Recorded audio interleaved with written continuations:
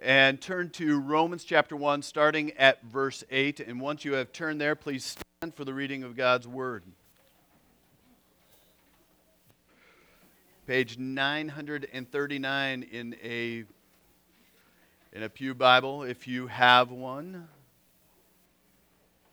Starting at verse 8 and reading to verse 17. Hear the word of the Lord. First, I thank my God through Jesus Christ for all of you, because your faith is proclaimed in all the world. For God is my witness, whom I serve with my spirit in the gospel of His Son, that without ceasing I mention you always in my prayers, asking that somehow by God's will I may now at last succeed in coming to you. For I long to see you, that I may impart to you some spiritual gift to strengthen you. That is, that we may be mutually encouraged by each other's faith, both yours and mine. I want you to know, brothers, that I have often intended to come to you, but thus far have been prevented, in order that I may reap some harvest among you, as well as among the rest of the Gentiles. I am under obligation both to the Greeks and to barbarians, both to the wise and the foolish. So I am eager to preach the gospel to you also who are in Rome. For I am not ashamed of the gospel, for it is the power of God for salvation to everyone who believes, to the Jew first and also to the Greek. For in it the righteousness of God is revealed from faith for faith. As it is written, the righteous shall live by faith. This is the word of the Lord. You may be seated.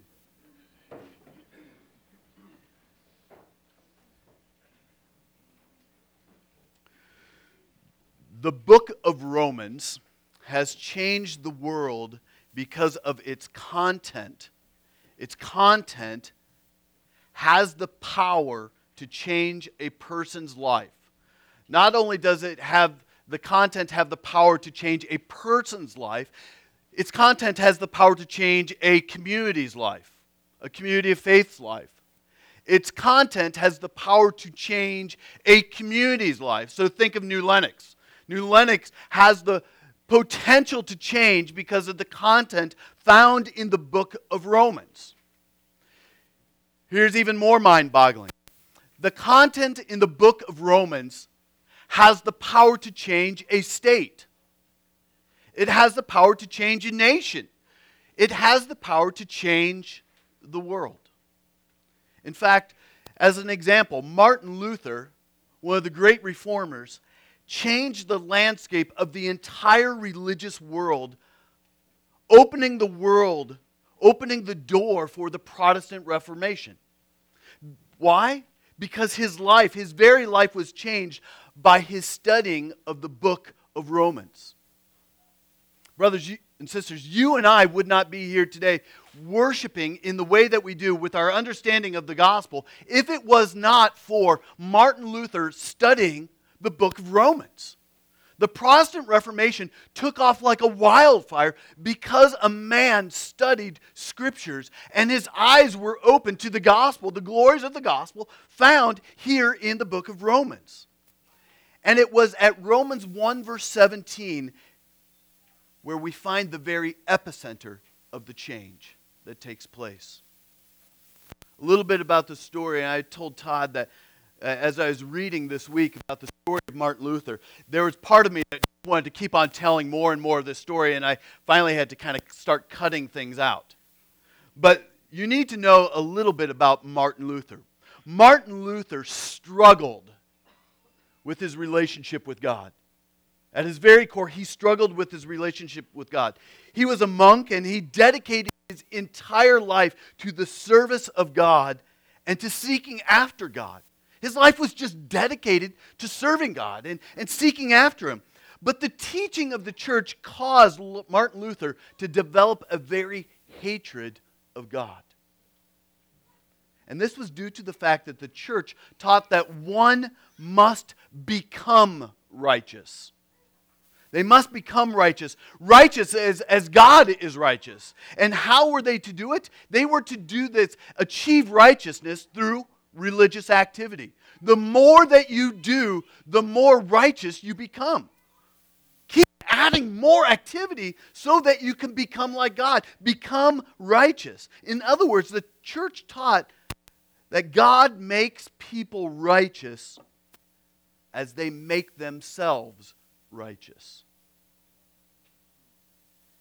Therefore, Martin Luther gave his life to working tirelessly to make himself righteous by keeping the law and serving the church.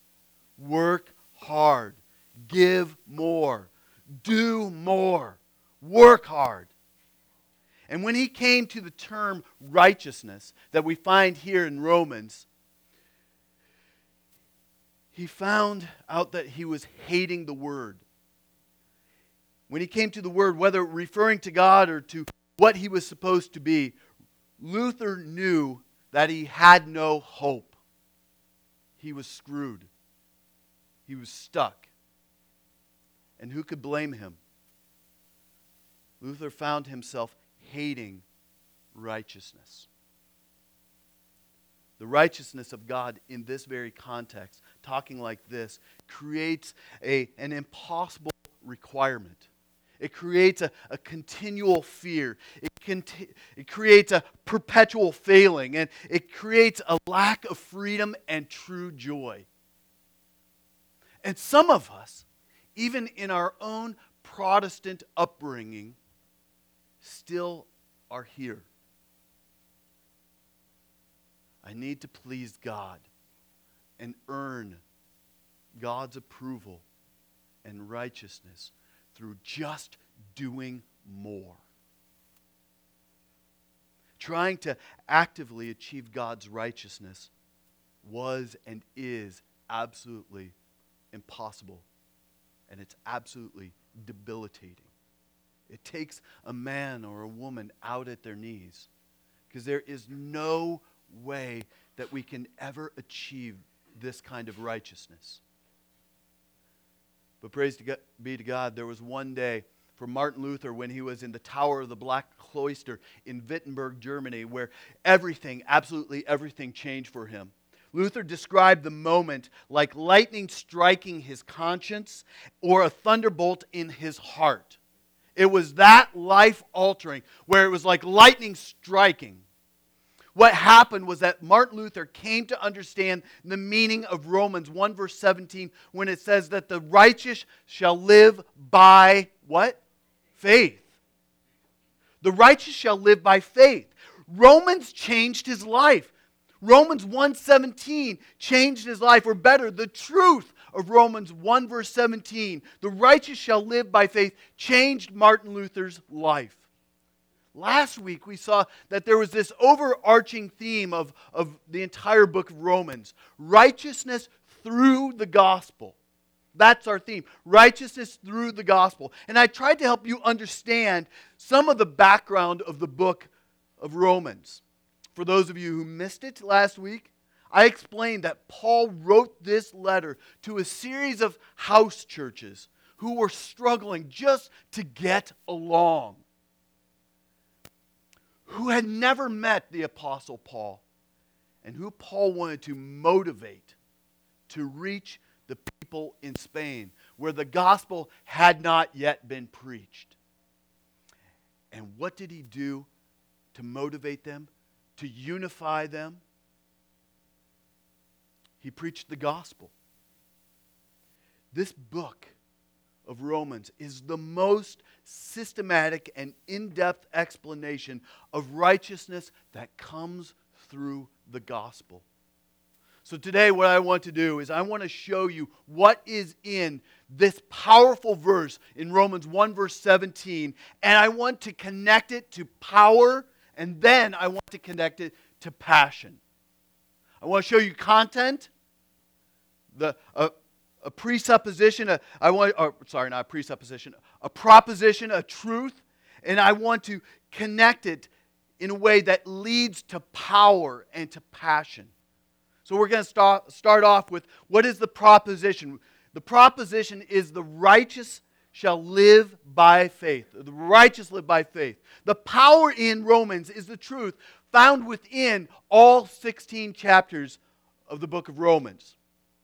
And the truth is propositional, meaning that there are statements, there are maxims, there are principles, there are concepts, there are spiritual ideas which are clearly communicated here in this book. You may have heard a statement like this: ideas have consequences. Well, that is especially true from a spiritual standpoint as well. The gospel has consequences. And some of these consequences are forgiveness, our reconciliation, our mercy, our justice. We also see joy, we see worship, we see gratitude, we see our Christian witness lived out. And they all center around what we find in Romans 1 verse 17. This idea has consequences. So I want to examine our text today by looking at the passage backwards. Beginning in verse 17 and working our way back to 8 through 15. So let's start in verse 17. Verse 17 shows us that there is a link between faith and righteousness. Faith and righteousness. And there are two key parts to this verse. First we read, "For in it the righteousness of God is revealed from faith for faith." What is the "it" that is being referred to in verse 17? Give me an answer. For in it the righteousness of God is revealed. It is what? The gospel. The gospel. According to verse 16, it's the gospel. But what is this righteousness of God referring to? What is righteousness? It's kind of our Christianese language, right? If you're an engineer, you have certain language, right, Matt?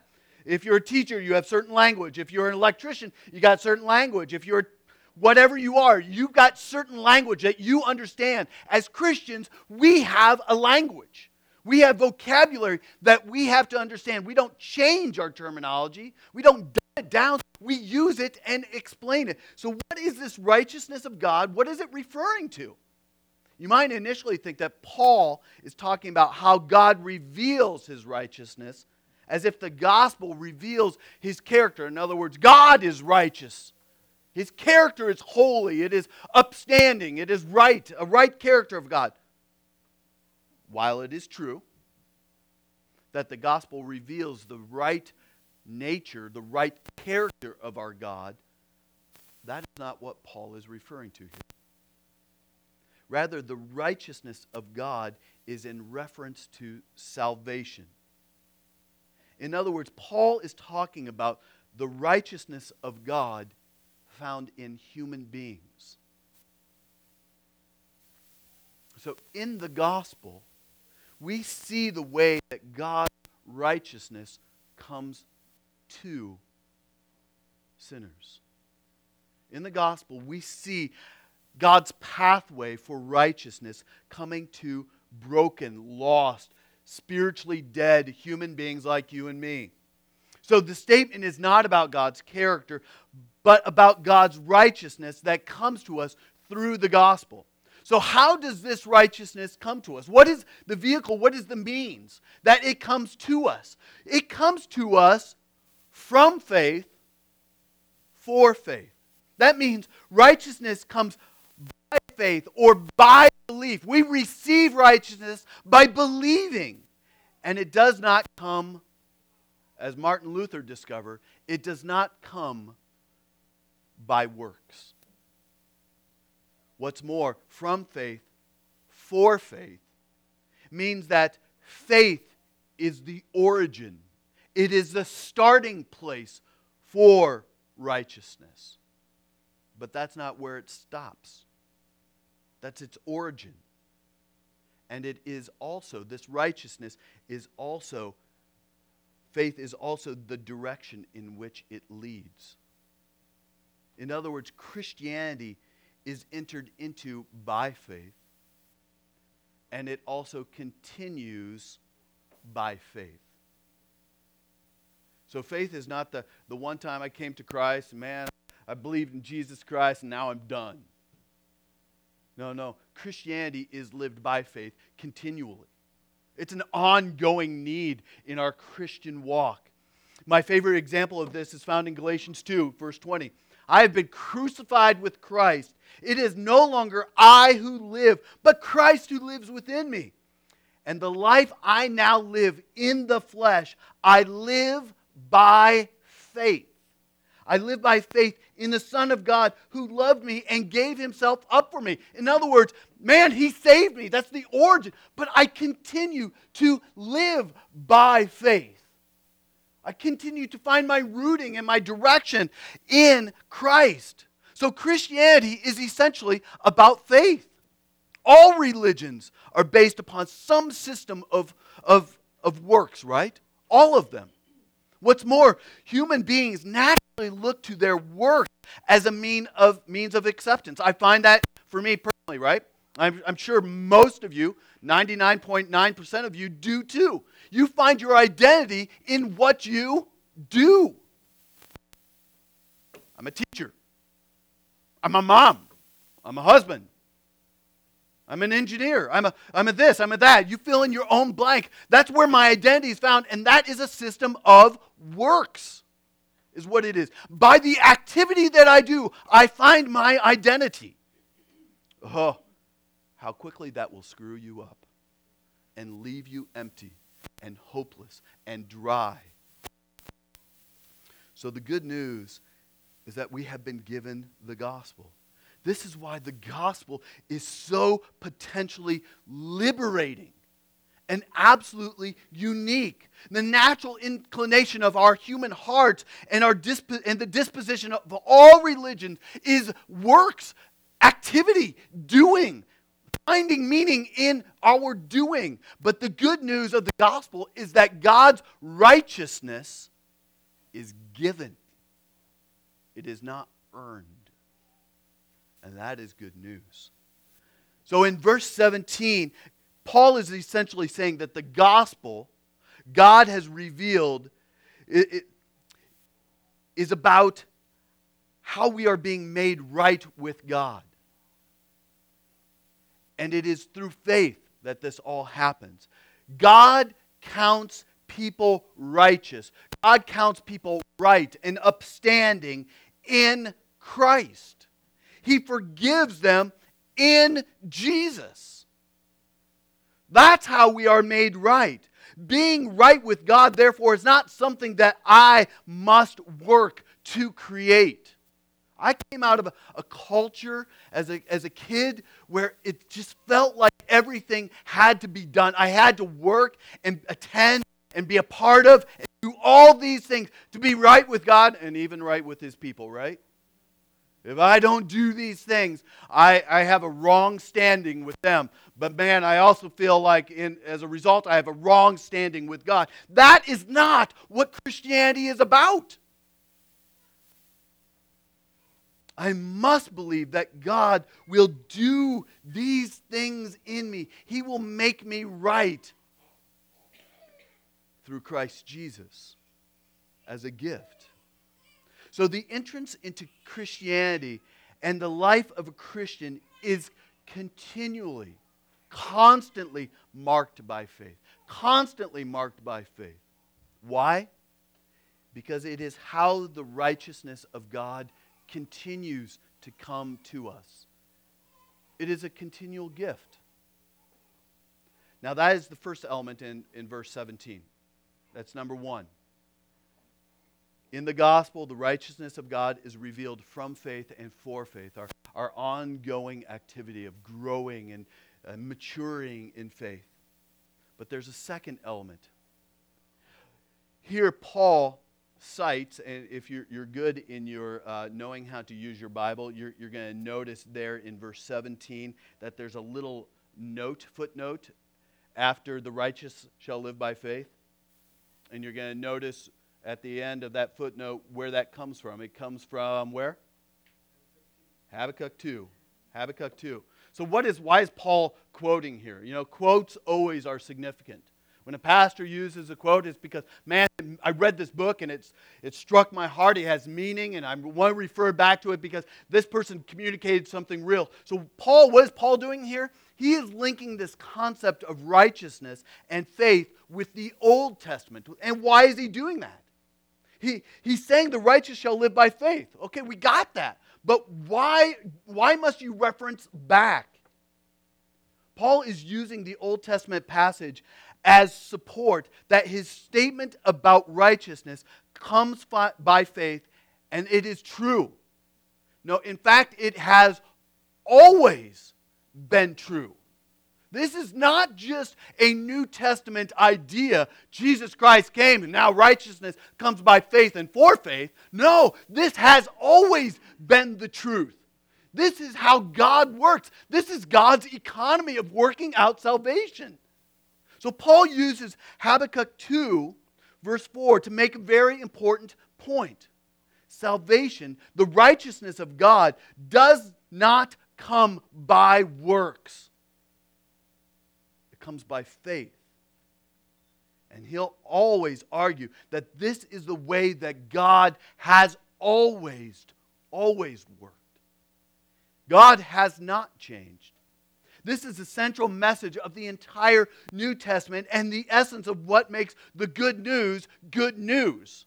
The beautiful message of the gospel is that God grants to sinful human beings like you, like me, He grants us righteousness that they could never earn and never deserve. Even our study in Exodus, you get a very clear picture that those children of Israel deserved nothing. They were rebellious, headstrong children that wanted their own way, and they deserved none of it. But God grants it to sinners as a gift, which we must receive by faith as we believe in His Word. So the proposition is absolutely simple. The truth is absolutely simple. The righteous live by faith, trusting in God. But the implications are sweeping and they're eternal. Romans 1:17 contains a proposition that changed everything and has the potential to change everything about your life as you are sitting here in these hard pews. It has the potential to change your heart right now. And the question is, do you believe it? The answer is, I hope so. Do you believe it? The proposition is the righteous live by faith. Now let's see how that proposition leads to power. So far we've only looked at 17 and we're making our way backwards, remember? Verse 16 helps us to see the connection between the proposition, the truth, and power. Listen to 1:16. For I am not, many of you probably have this memorized, right? It's like one of those Sunday school kind of verses, or Awana, or whatever you were, cadets, Calvinettes, whatever it was. This is one of those kind of verses. For I am not ashamed of the gospel, for it is the power of God for salvation to everyone who believes. To the Jew first, and also to the Greek. So Paul begins in verse 17 by stating he's not ashamed of this good news, of this gospel. This is not a small statement in any way. In our culture, we're starting to feel a little pinched about being Christians, right? Man, all of our religious liberties are being taken away. But think about it for Paul. During Paul's time, this writing, he had been beaten, he had been imprisoned, he'd been ridiculed, he'd been shipwrecked, he had been threatened constantly. We have nothing to complain about. In fact, he was on his way to Jerusalem, and many people were concerned about what will happen when he visits the religious center of the Jewish world. Remember where he started and who he started as. I am Saul of Tarsus. And I was sent out to do what? Persecute the church. And now Saul is coming back as Paul with the good news of Jesus Christ. There may have also been a certain level of concern about what would happen if Paul came to the capital of the Roman Empire and began sharing the gospel. Remember, Rome at that point was kind of the epicenter of what was happening globally. And the church had already been kind of a little dispersed because there was a conflict going on, and Claudius expelled all the Jewish Christians at that point, just said, "You're out." But Paul's wanting to come back. Yet, what do we find here? Paul saying, "I am not ashamed of the gospel." He is willing to talk about the gospel message openly, even if people thought that he was a fool or if it was something absolutely life-threatening and dangerous. Is this message about shame relevant to us today? Absolutely.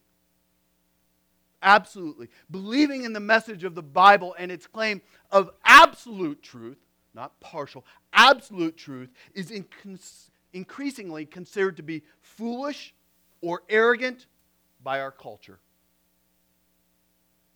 To believe that salvation comes only by faith in Jesus Christ, only life eternal comes only through Jesus Christ, is something that our world views as absolutely intolerant. Unacceptable. And to suggest the biblical principles that relate to morality and family, like marriage being between only a man and a woman, is somehow being portrayed as bigotry and hatred. So let me encourage you that this is not a new problem for the church. We need to have good, underline this word next, compassionate, biblically sound reasons for believing what we believe. But how do you motivate people not to be ashamed without being angry? The answer is preach the gospel to them and to yourself. Preach the gospel to them. The righteousness comes by faith. It's a gift from God, friends. What a gift. So what comes next in verse 16 is really remarkable. Paul says it is the power of God for salvation. What does he mean? It is identifying that the gospel does something significant, spectacular, powerful, something eternally significant. In verse 2, Paul says that the Jews had declared, that Jesus had been declared to be the Son of God in the power according to the Spirit of holiness by the resurrection of the dead. So there is a connection between the gospel, the good news of Jesus Christ, and the Spirit and resurrection and power. There's a connection. The gospel has the power to create salvation in the hearts of men and women and children when they do not deserve it, when their hearts are stone hard, and it has the potential to change them immediately. So what does the gospel do? Again, another one of those Christianese terms, right? Gospel. What does the gospel do? What power does the gospel really have? Let me give you a few verses that capture the significance of what Paul is saying here. Listen to Romans 5. Therefore, since we have been justified by faith, we have peace with God through our Lord Jesus Christ. Through Him we have obtained access by faith into the grace in which we stand, and we rejoice in hope and of the glory of God. We have access to God. It has created access. The wall, the barrier is gone. That's good news. There was no access before. We now have access. The gospel gives you access. Romans 6:4, we were buried, therefore, with Him by baptism into death, in order that, just as Christ was raised from the dead by the glory of the Father, we too might walk in the newness of life. You have the potential to live and walk new lives. Why? Because of the gospel. You better start giving me amens. Romans 8, 1 and 2. Therefore, there is now no condemnation for those who are in Christ Jesus. Oh, amen? Amen. Okay. For the law of the Spirit of life, which has set you free in Christ Jesus from the law of sin and death. So you've been set free from the condemnation that is found under the law. And we go, thank God, because I can never keep that law. I am hopeless to keep that law. Have you read how many are in that Old Testament? You're dead. But you've been set free. There's now no condemnation because of this gift of righteousness that comes through the gospel. Praise be to God. How about Romans 8:31? What then shall we say to these things? If God is for us, who can be against us? Yeah, bring it. Isn't that like good news? You hear that? And where does that come? The gospel. What about Romans 8:37? No, in these things we are more than conquerors. We're more than conquerors through him who has loved us. So there's more than just done. There's life on the other end of the battle. And actually the battle has been fought by Christ. How about Romans 12, 3 and 4? For by the grace given to me, I say to everyone among you, not to think of himself more highly than he ought to think, but to think with sober judgment, each according to the measure of faith that God has assigned. For as in one body we have many members, and the members do not all have the same function. So what does the gospel do? The power of the gospel brings very different people of very different economic, socioeconomic, race and ethnicity, all kinds of skin tones together into one body. And it makes us one in Christ Jesus. So these shootings, and whether it be of an African-American man shot by police or policemen shot by an African-American man, do you know what the gospel does? The power of the gospel brings reconciliation. And it brings us to a point of our hearts breaking and lamenting that there is disunity and this world is not the way it is or the way it should be. But you know what? As the hymn says, this is my Father's world. Oh, let me ne'er forget that though the wrong seems oft so strong, God is the ruler yet. And how does that happen? Through the gospel. Romans 13, let us walk properly as in the daytime, not in orgies and drunkenness, not in sexual immorality and not sensuality, not in quarreling and jealousy, but put on the Lord Jesus Christ and make no provision for the flesh to gratify its desires. So in the gospel, we have the ability to put to death the things that bring about death. And that's something we should go, man, I struggle with. You fill in your own blank. Your own personal junk, whatever it is, in Christ Jesus, I put on Christ, it's dead. And we talked about in Colossians the intentional atrophy that we continually work at putting these things to death. So this is why it's so tragic to only see the gospel as something that relates to where you will spend eternity. That's kind of my mantra as a kid. You accept Jesus, you go to heaven. You receive the gospel, you go to heaven. That's the only way I thought of the gospel. The gospel certainly does relate to that, thanks be to God. But the idea that the righteous live by faith has sweeping effects for everywhere in our life. When a person understands that righteousness is an undeserved gift given by God to people who have violated and continue to violate His law, it changes everything. For example, God is no longer your judge, but He is your Father. Sin is no longer seen as freedom to do whatever the heck I want to, but it is now the bondage that nearly ruined my life. You can see that Jesus is no longer just a historical figure, but He is your personal Lord and Savior. You can see that your identity is no longer based on your personal performance, but it is based on faith. You can see that hope is not based on what happens to you, but on who God is and who is totally in control. You can see that other people are not just a part of your life, but are opportunities for selfless love. The gospel helps us see that suffering is not pointless and it's not meaningless, but divinely designed to make you more like Christ. Through the gospel, we see that obedience is not what you have to do, but it is what you want to do.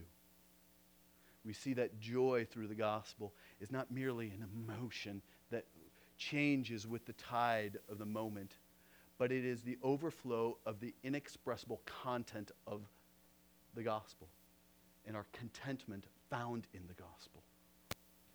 I could go on, and I could go on, and I could go on. In fact, friends, those of you who are missional community leaders, this would be a great exercise for your missional community. To think, how does this proposition, the truth that the righteous live by faith, how does that proposition change the varied aspects of your life? How does my understanding of that good news change my life? You could think through the practical implications or the contrast between you, how you thought about life before the gospel and how you think now. Here's another beautiful thing to think about. The gospel transforms people from all walks of life. And that is something that we can honestly say that government has not done for us. Notice that Paul says to the Jew first and also to the Greek. You see, what unites the church is so much more than just similar backgrounds or similar ethnicities or similar social standings. The church was meant to be comprised of people from all walks of life. Because that is what the gospel does, friends. It gets inside of you and it changes absolutely everything. The gospel makes you see yourself and God and sin and other people and unreached people through radically different lenses. If you are here today and you have never put your faith in Jesus Christ for the forgiveness of your sins, that is probably what is missing. And my guess is that you know it. There is something different about these people that you're sitting with. And somehow you're feeling that this is strangely attractive, and at the same time it is absolutely frightening about what you are hearing today. It's attractive because you know it could change absolutely everything. But it's scary because you know it will change absolutely everything. The very thing that you need is the very thing that scares the living daylights out of you. So I want to invite you to consider if it isn't time to turn from your sin and put your faith and trust in Christ. Today is the day of salvation. Today, the proposition, the truth that righteous live by faith in Jesus has power, friend, to change your life. So now the last section.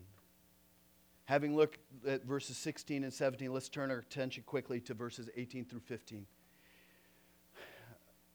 I wrote this in here and I highlighted it last night, and I'm not so sure it's the best words, but these are not as critical verses as verses 16 and 17. All the Scripture is God-breathed, right? But there's certain Scriptures that have a more pointed and clear focus for our Christian life. But these verses are still important, and there's a lot in here.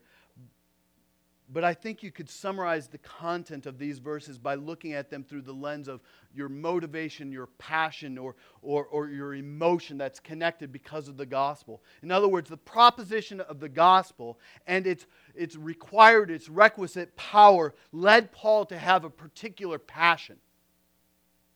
So, this truth has power, and it leads to a passion, an emotion, a something. It goes somewhere. It does something. His love for the gospel created a number of things happening in his life. So, verse 8, what do we see? We see gratitude. He begins the letter by expressing his thankfulness to God and through Jesus Christ for what is happening in Rome. The gospel created something, and Paul is grateful to God for what is going on there. Paul wasn't just grateful for them, he was grateful to God for them.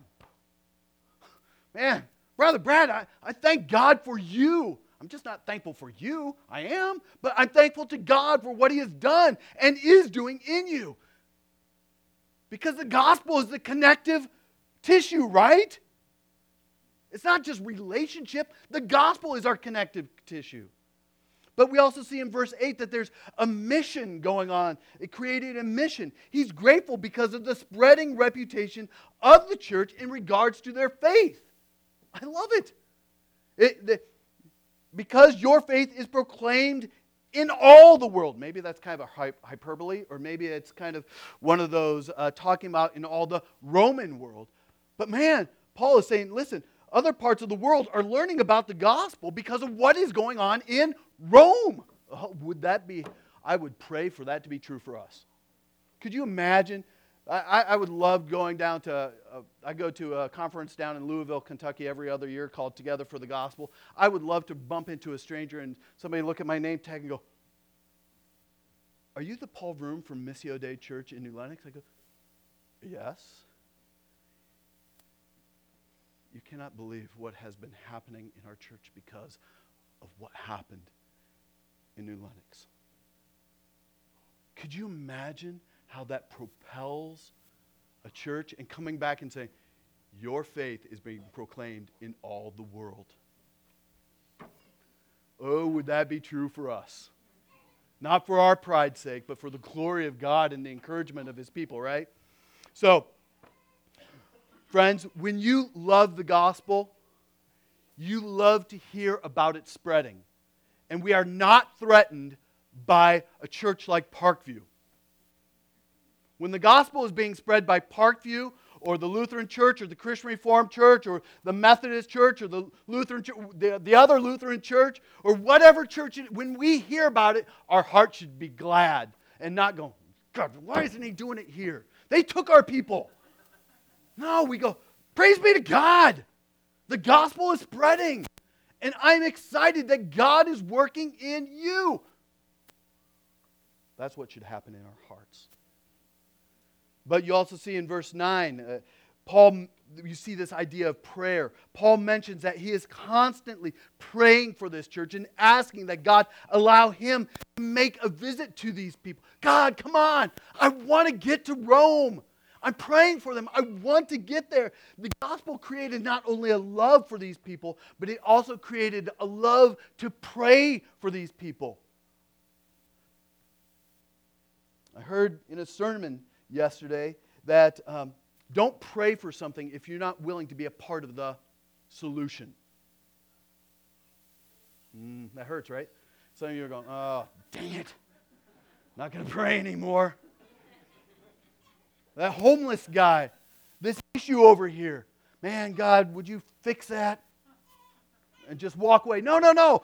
A true prayer, a gospel-centered prayer, a power of prayer gives you a passion to say, God, that person, their life is a mess. And Lord, if you choose to use me, let it be. I want to be a part of this. May it be true of us. So friends, maybe there's a particular category of people with whom it's difficult for you to share the gospel. Probably is, right? I hear a lot of you men say, "Not my workplace. I I don't want to bring the gospel to my workplace. Do you know what they'll say? How they'll view me? Maybe it's people who are really smart, or coworkers, or family, or neighbors, or people from a totally different culture that you just don't get. Could I issue a gentle but clear challenge to you? Why not pray that God would so saturate you with the gospel through this series on Romans that you will find a new level of boldness. Boldness. Why not pray this? And maybe some of you can write it down. God, help me to get the gospel so that I'll be more passionate to share the gospel with so-and-so. Help me to get the gospel so that I'm more passionate to share the gospel. A passion for gratitude, mission, prayer, spiritual growth, trust, and message all flow from the gospel. And when you understand the reality of what Paul means by the righteous shall live by faith, it will get into your very bones and shake you, and it will become an unstoppable force. For it is the very power of God is found in the gospel. So verse 15, it's kind of this last little piece, and it's kind of getting to so how do we do this? Verse 15 says that he was eager to preach the gospel to the people in Rome, even though they had already heard it. They heard the gospel, and they had already believed the gospel. But he was eager to go to them and preach the gospel to them. I tire of hearing people say, this church just preaches the gospel. It's so elementary. Well, it's probably because you still haven't gotten it. You need to hear the gospel over and over and over and over and over again. Paul said, I want to remind you, brothers, of the gospel by which you were saved, and the gospel in which you stand, present tense, and the gospel by which you are being saved. Paul is saying, you need it right here. So that means that the message of righteousness coming by faith is something that we need, you and I need, more than once. In fact, I hope that you're going to see today that it's something that you need every day, every passing moment. You need the gospel. You've probably heard me before talk about preaching the gospel to yourself. I've talked about that before. Preach the gospel to yourself. It sounds kind of like a weird kind of statement, standing in front of a mirror and just saying, Paul, Jesus, how do we do this? Preaching the gospel to ourselves. So the Dr. Martin Lloyd-Jones wrote a book called Spiritual Depression. And in it, he said that one of our main problems is this. We listen to ourselves instead of preaching to ourselves. Right? We listen to ourselves and we get ourselves into an echo chamber of depression and hopelessness and, oh, woe is me, and this is impossible, or I'm scared, I can't do this, what about this? This is happening to me again. We get into this echo chamber and we get caught in this pattern, this looping pattern of just hearing ourselves, listening to ourselves, and building up more fear and more trepidation and more hopelessness, more and more, instead of preaching to ourselves, holding every thought captive. I'm not letting that get away. So Martin Lloyd-Jones suggests that we need to grab our thoughts, grab our emotions, and make them listen to biblical truth. Listen to it. We need to preach to ourselves. So what does that look like? Let me give you a few suggestions as we wrap up. First, friends, you must believe and know the gospel. To preach the gospel to yourself means you first have to believe the gospel. And you have to know what it is. You must know that, one, you are a sinner. You are a sinner. That God is holy. That Jesus died for your sins. And by putting your faith in Jesus, you are now counted as righteous. There is no condemnation for me anymore. That is the gospel. That is the good news. And if this is not what you believe, and if you cannot articulate it, you have no power. There is no power. So no, believe the gospel. Secondly, spend time praying about the gospel. Thank God for your redemption. When's the last time you just, God, I thank you. I was a screwed up, hot mess of sin. I used to be this. I used to do this. I used to talk this way. I used to be this way. My thoughts were this way. I was this. I was that. But now, praise be to God, you saved me. Pray about the gospel. Rehearse the story in prayer about the moment when you came to faith in Christ. God, I remember that moment, and I want to thank you. Name some of the sins from which you have been delivered. Don't be afraid of them. If it's alcoholism, name it. If it's pornography, name it. I've been delivered from it. If it's hatred in your heart, if it's lust, if it's greed, if it's whatever it is, name it and thank God that He has delivered you from it or is delivering you from it. Third, this is critical too. Write down some key verses about the gospel and consider memorizing a few of them.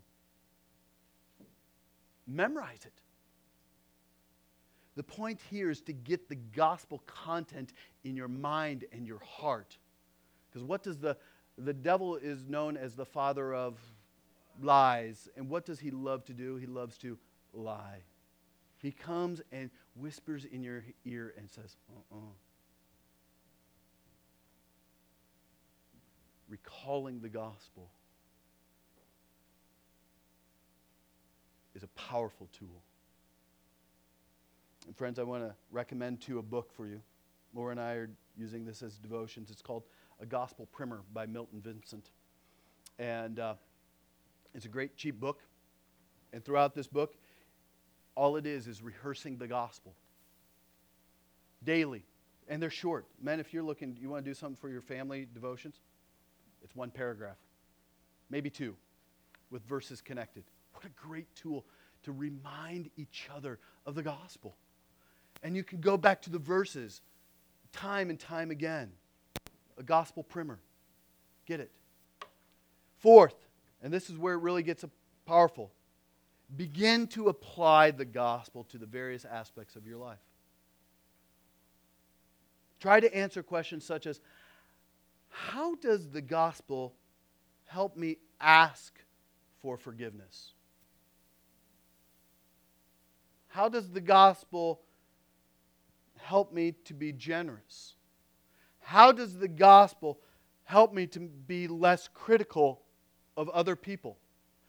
How does the gospel help me see my desires for sinful things differently? How does the gospel empower me to say no to temptation? How does the gospel help me lighten up about my shortcomings, my personality, or my mistakes? How does the gospel empower me to love those hard people? Or how does the gospel help me to do the hard things?